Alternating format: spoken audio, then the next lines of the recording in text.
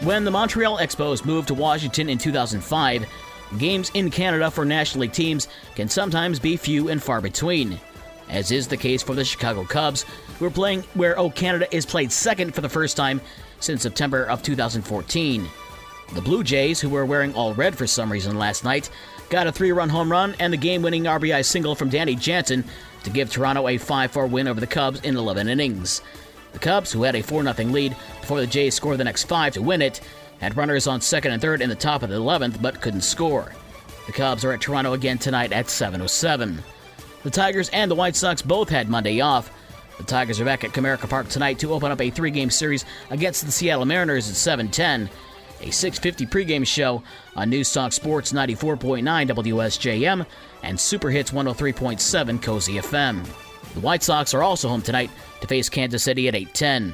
The U.S. Open tennis tournament getting underway in New York, and all eyes are on the Williams sisters. Serena won her first-round match on Monday with a 6-3, 6-3 win over Danka Kovinic. Williams moves on to the second round and now faces second seed Anett Kontaveit. College football, we know who will be the starting quarterback for the Michigan Wolverines when they face Colorado State on Saturday. Coach Jim Harbaugh says Cade McNamara will be under center for the season opener, but that doesn't mean J.J. McCarthy won't see time or the start next week against Hawaii. New Notre Dame head coach Marcus Freeman says offensive lineman Jarrett Patterson will be questionable for the Irish in their season opener on Saturday night at Ohio State. Patterson has been dealing with an injured right foot for the last few weeks. But Coach Freeman says that Patterson is expected to practice this week.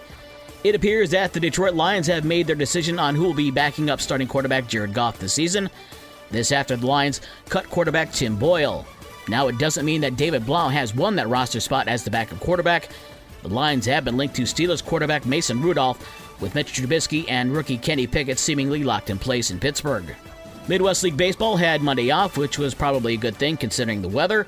Tonight, Lansing is at South Bend, West Michigan is at Fort Wayne, and Lake County is at Great Lakes.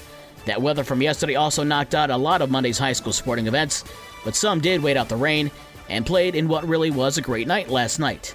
In boys soccer, St. Joe improves to 6-0-1 with a 7-0 win over Battle Creek Central. Water Elite beat Constantine 4-0, and Delton Kellogg shut out Schoolcraft 2-0. In volleyball, St. Joe defeats Paw Paw 3-0, and Our Lady of the Lake beat Bangor 3-0. For more sports and the scores from last night and the schedule of today's games, visit the podcast page on this station's website. With your morning sports for Tuesday, August 30th, I'm Dave Wolf.